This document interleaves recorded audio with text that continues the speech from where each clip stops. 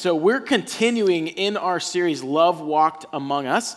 And what we've been saying all through this, in fact, even as late as last week, Tyler reiterated this once again, the whole purpose through this series, the whole intention is that we would actually slow down in the reading of these gospel accounts of the life of Jesus, and we would kind of zoom in on the life and the person of Jesus. And Ty said this last week, we believe that God is love. We believe that Jesus is God, and Jesus is what a life of love lived out looks like. Jesus shows us, when he comes to planet Earth, he shows us what God would do and how he would react and how he would speak. And Jesus shows us what's important to God. So we want to, again, kind of zoom in, slow down, look at the person of Jesus and learn what a life of lived love is. And hopefully this series is reinforcing for us the ways in which we should be living out love because of the ways that we're seeing Jesus live this life of love. But if we're honest, this series is really kind of revealing a challenge. And the challenge is this. Paul Miller, in the book Love Walked Among Us, says this. He said, the hardest part of love is not how do I love, it's wanting to love in the first place. It's not how do I love, it's how do I have the energy to do it.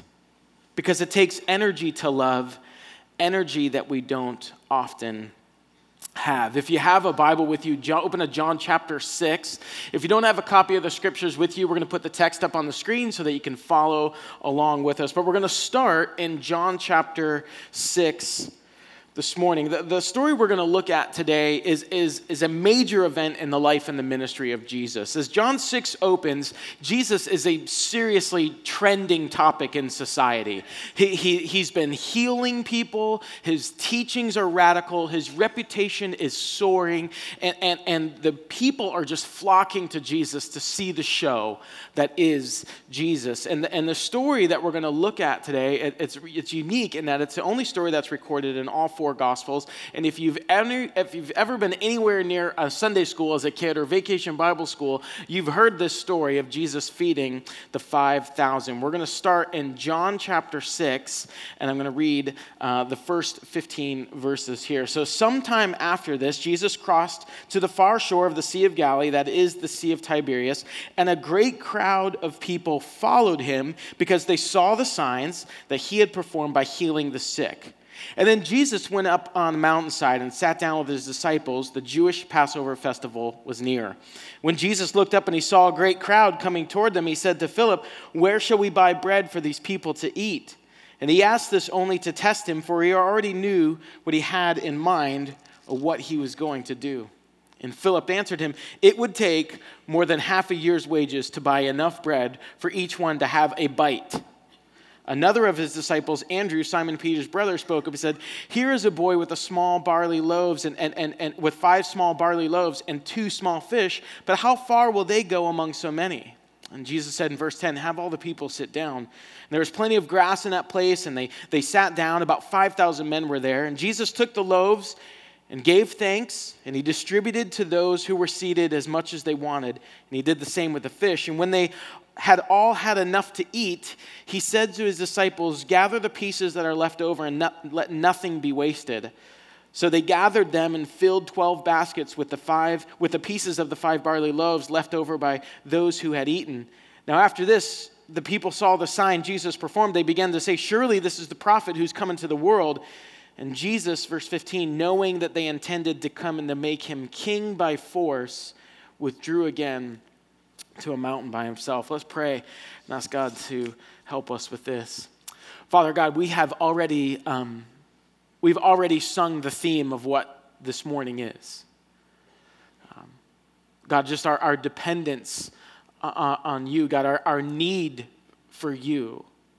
God, I just, again, confess, God, that I can only bring my weakness to this moment. And every time, God, you put me up here, I have about 1,000,000 reasons in my head of why I shouldn't be. And I can only claim one reason that I'm able to be, and that's because of your grace. So, God, I'm just praying for more of your grace to be to be poured out in the next 30 minutes here. Holy Spirit, I pray that you would move in this room with power and with freedom, that you would speak to us, that you'd illuminate the scriptures, that you would reveal to us more about who you are, God. And Jesus, I pray that you are magnified, that you're made much of, and that our affection for you is stirred up. We love you, and it's in your name we pray. Amen. Now, most of the time when we hear this story or we envision this story, we imagine Jesus hosting like this big giant picnic on the prairie.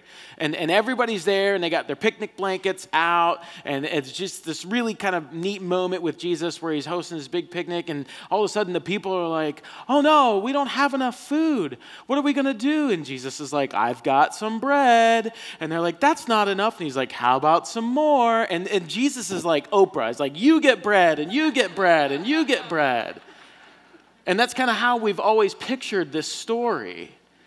But what is actually happening here is the beginning of a revolution. This is a critical moment in the life and ministry of Jesus. And there's some really important things in the context of this story.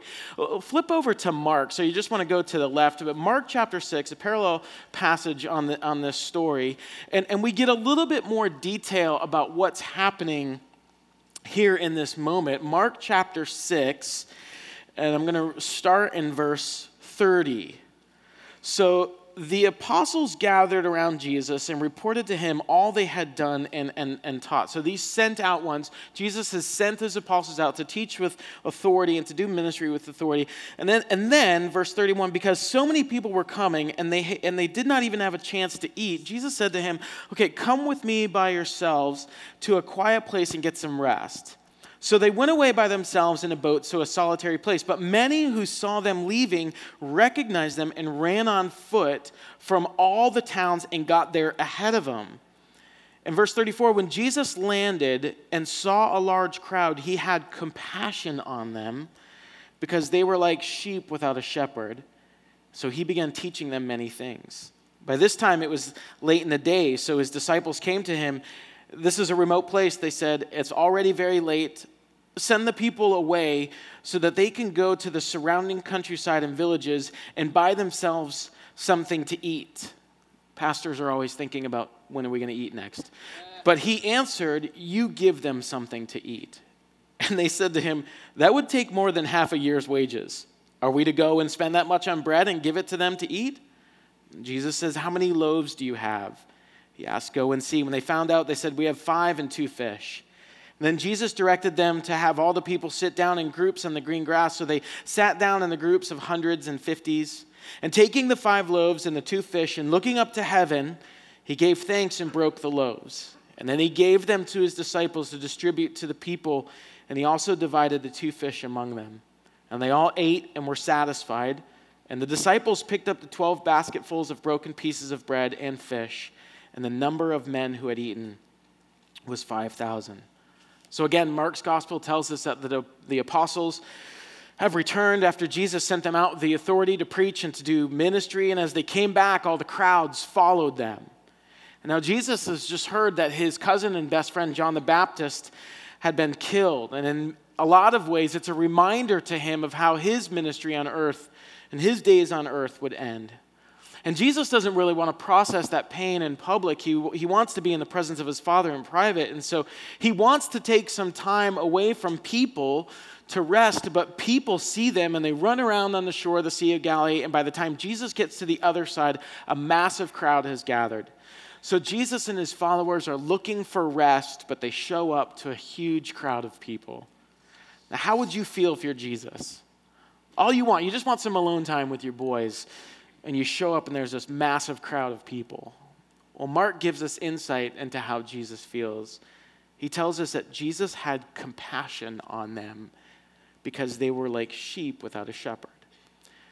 Now you might read that phrase or hear that statement and you just kind of fly by it, and like that kind of adds to this precious moments imagery that you already have of the story, and it doesn't really mean anything beyond that to us, but that statement is loaded with meaning. You see, all throughout the Bible and all throughout Jewish culture, a shepherd is a metaphor for a leader of the people. And Jesus looked at this crowd and he says, they have no leaders.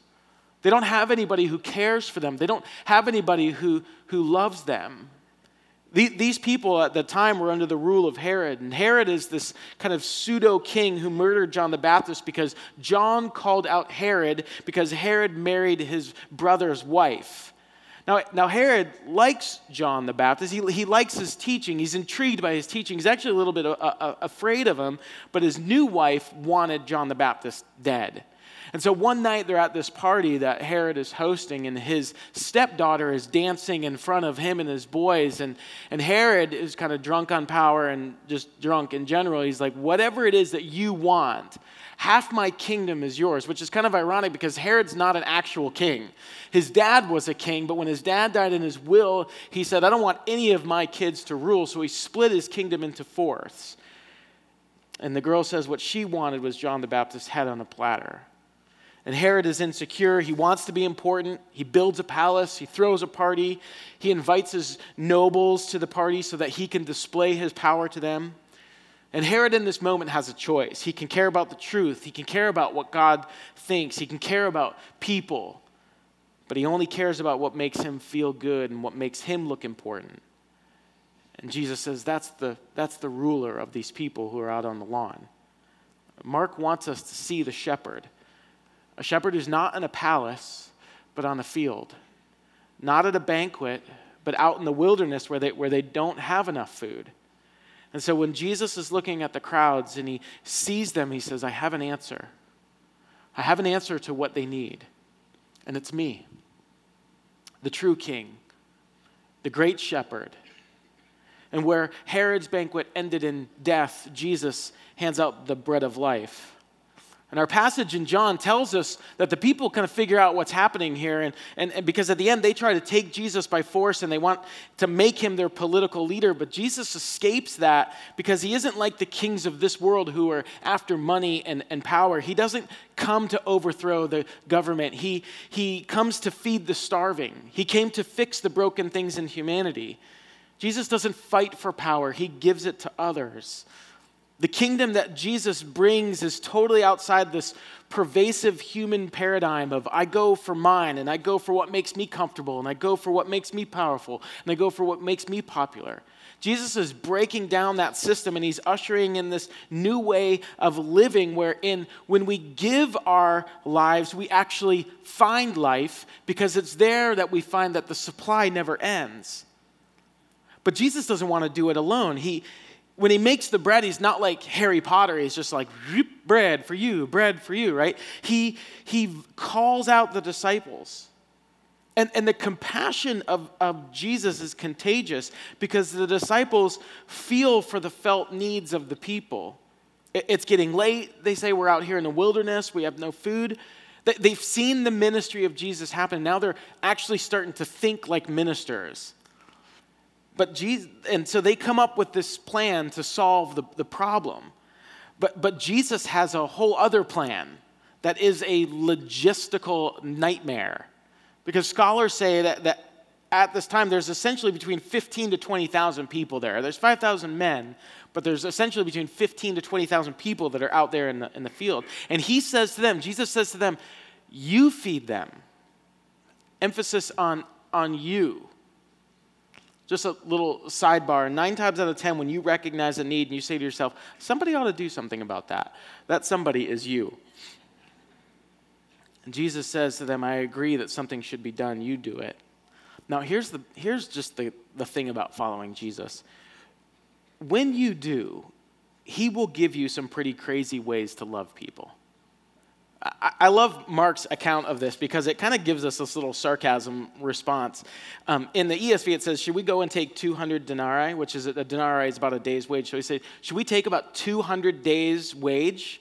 They're essentially saying, it's like, oh yeah, why didn't we think about that? We've got an extra $35,000 laying around. Why don't we just go take that? Why don't we take that? We'll go buy food for everybody. We totally forgot that we've had this whole stash of money that we've been carrying around with us. Hey, Jesus, remember when you sent this out and you said to us, hey, don't take any money, and don't take any food. Go out there. They're like, seriously, Jesus? That's what you want us to do? You see, we are okay with following Jesus and loving people until it gets too unrealistic. We're okay with it until he presents an opportunity for us to love people that is just too unrealistic. But Jesus, in this moment, he lets them feel their inadequacy. So they find this boy who brought this little Hebrew Lunchable with him, and they take it, which is a violation of like every children's ministry thing you can do, and they bring it to Jesus. And this part of the story is important because it helps us to understand what to do in those moments when Jesus asks us for our lunch. You see, feeding the 5,000, that's awesome, but not always when you're hungry and you're the one that has to give up your lunch. Because there is this sense that we have that if Jesus does take the little bit that I have, is there going to be enough for me? And they bring the lunch. It's just 5 pieces of bread, 2 little sardines. And it's not much. The disciples even say, what can this little bit do when the need is great? And we have the same response a lot of times because we see the need. And God says, I want you to do something about it. And we put up a little like mini protest, not because we don't care, not because we don't want to see transformation and change, not because we don't want God to use us, and not because we don't want to love. It's a genuine and honest appraisal of what we think we have. We think that God can't possibly use our smallness and do something great with it. But Jesus has this amazing response. He just says, bring it. Just bring it to me. Bring me what you have. Don't tell me about what you don't have. Just hand over the things that I've already given you. Whatever gift, whatever talent, whatever ability, whatever skill, whatever resource, whatever passion that he's given you, he says, just hand it over. Now, most of the time when this text is preached, it just always seems to kind of boil down to the simplicity of give God whatever it is that you have in your hands. Give God your lunch and watch what he does with it. And maybe that's really easy for the little boy in the story. Maybe it is. It's just this simple, kind of childlike obedience. But as I was studying the story and reading through the story this week, I had this thought. I was like, yeah, but what if I'm that boy? What if it's my lunch? You see, the crowd has not yet been fed. This has not yet been a proven strategy where everybody gets to eat and there's going to be leftovers everywhere. You don't know how it's going to work out. All you know is that you brought a lunch, you had a lunch, now you don't have a lunch, and you're hungry. So when God says to you and to me, give me your lunch, or give me whatever it is that you have, our thought so often is, well, what are you going to do with it? You see, we don't like to talk about it. But if we're honest, at least I can be honest up here, we have this suspicion against God. Like he's just going to take our lunch from us and then split. The lie in the Garden of Eden from the deceiver is that God's holding out on you. And it's a lie that's kind of ingrained in us still. And when you're hungry, you hang on tightly to that lunch. And the irony is that's actually what leaves us starving. But it seems like a rational thought. If I give you my lunch, then I don't have lunch to eat. Lord, if I give to you what I have so that other people will be fed, how do I know for sure that there will still be enough for me? This is what we're confronted with when we're required to give of ourselves to love others. We'll say, Lord, I know you want to use me. I know you want me to invest financially in the kingdom. I know you want me to give my time and talents and abilities to serve others. I know that you want me to love those that are difficult to love, but right now, I just don't have enough. I don't have enough money. I'm super busy. You don't understand my schedule. I don't have enough time. Maybe when I have enough, I'll give you some, but right now, I'm afraid what it's going to cost me. And we cling so tightly to the bag lunch because we're afraid of what will happen once God gets his hands on it. The call of Jesus to love him with everything we have and to love others in self-sacrificing ways can feel like a calling that is way beyond our capacity. And so what we do is we take that mission and we try to downsize it. Like what's the least we can do? What's the lowest I can set the bar? Or we just quit altogether. Jesus gives us an opportunity to love the lost, the last, the least of these, to love our enemies, and to love those that think and behave differently than us. And when he does, we're kind of checking our pockets and we're like, yeah, but I only got 5. I only got 5 pieces of bread here. And some of you, you're listening to the sermons in this series and you're like, yeah, I want to be a part of that. I want to love others, but I'm wounded. I'm broken. I'm scared. I'm alone. I'm small. I can't do that. But Jesus puts them in this moment where they feel helpless and inadequate, because when they are in that place, and when you or I are in that place, we see what Jesus can do. He takes the food, he blesses it, he breaks it, and he distributes it and multiplies it so that there are 12 baskets left over. That's a miracle. Some people have heard this story and they're like, well, it's not really a miracle. It's not really what happened. What happened was when the boy gave his lunch, everybody else was so moved with compassion. They're like, okay, I guess I'll give my lunch too. And that's kind of how everybody got fed. They just started kind of bringing out their lunch. You don't get 12 baskets left over for that. This is a miracle. And if you got a really hard time believing that Jesus does miracles, later in the Passion, he walks on water. So just get over it. Jesus does miracles. This is what he does. The progression here, I think, is really important. In Mark 6, verse 41, listen again to what happens there. Taking the 5 loaves and the 2 fish and looking up to heaven, he gave thanks and he broke the loaves. And then he gave them to his disciples to distribute to the people, and he also divided the 2 fish among them all. It's blessed, it's broken, and then it's given. Now there's nothing extraordinary about the loaves and the fishes. Just as Jesus blesses something that's common and ordinary and small, and after he blesses it, he breaks it. And this is what God always does when we give him what we have. And at least at first, that's not a very comforting thought. What is so hard about that for us is that we have the assumption that in order for God to use us, we have to be whole, we have to be bulletproof. But the reality is that God only uses broken things. He only uses broken things and broken people. You cannot feed the crowds. You cannot be of use to the world until you allow God to break you. And the breaking that feels like it's going to kill you is actually making you more useful to bless other people, because you could not minister to them as well if you were strong. You couldn't love them as well if you were feeling confident in your own strength. This brokenness is what causes us to hand everything over to God. And if I don't hand it over, ain't nothing going to happen. A lot of us, we want to be used by God to serve and to love others, but we don't want to be broken first. And it makes sense at the time. It doesn't make sense at the time, but it's the mercy of God who wants you to be fully alive in him and know how deeply that you are loved by him. Jesus breaks it before he distributes. He broke the loaves and he gave them to the disciples, and the disciples gave to the crowds. You see, Jesus does the breaking, but you are the one that gives to others what God has given to you.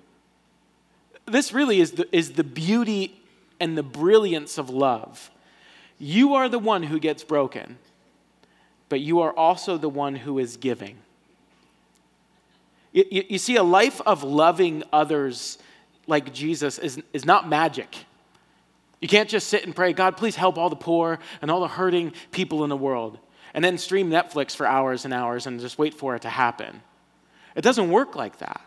The supernatural thing happens when God breaks you and then begins to distribute.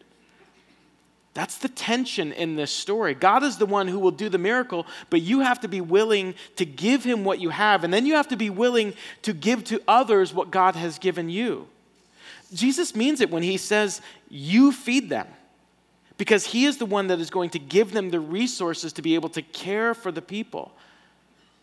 And we've heard this before, and we want to believe that it's true, but if God tells you to do a thing, he will give you the resources to get it done. He will multiply the little bit that you have so then it becomes useful to love others. You see, when God gives you an opportunity to love others, it's not just about what he wants you to give to them. It's about what he wants to give to you and what he wants to do in you, what he wants to do for you. We come to Jesus broken and empty, and we hand him the little that we have, and we watch him do the work. When I was a kid, there was this cartoon called Captain Planet. I think we got a picture of it if you're not familiar with Captain Planet. So last week, Tyler puts up this really cool impressionist picture of a crowd, and with me, you get Captain Planet. So that's kind of the disparity of intelligence that we're dealing with here. But so in Captain Planet, he had these kids that all had these magic rings. They're the Planeteers. And each ring represents a different kind of elemental power. So in every episode, there's a problem, of course. And the kids, all the Planeteers, they try to solve the problem. And they're all trying to use their little rings and their little bit of just power that they have. And they're trying to kind of fix it. And they're like, oh, no, we can't. What should we do? What should you do? Well, you should do what you do every week. They put their rings together and they summon Captain Planet. And Captain Planet has all the power of all the rings together, and Captain Planet comes in, and he's the one who actually solves the problem. It's a very annoying cartoon because you're like, this is not called the Kids with Rings show. It's called Captain Planet. So every week, just start off. Just say, hey, guys, it's 3 seconds into the show. We're going to call Captain Planet because every week we try to fix it on our own, and we can't do it. Call Captain Planet. He'll fix it. You say, you don't know how difficult it is to love. You don't know how hard it is to give. You don't know how hard it is to serve. Call him. Jesus, not Captain Planet. Call him. You are small. Your power is insufficient. The need is God-sized. Call him. Again, Paul Miller says this, love is difficult. Jesus tells us to love not only our kids, but also those who are beat up, lying by the side of the road, and even our enemies. How is this possible? Go to God empty, tell him your needs, your inability to love.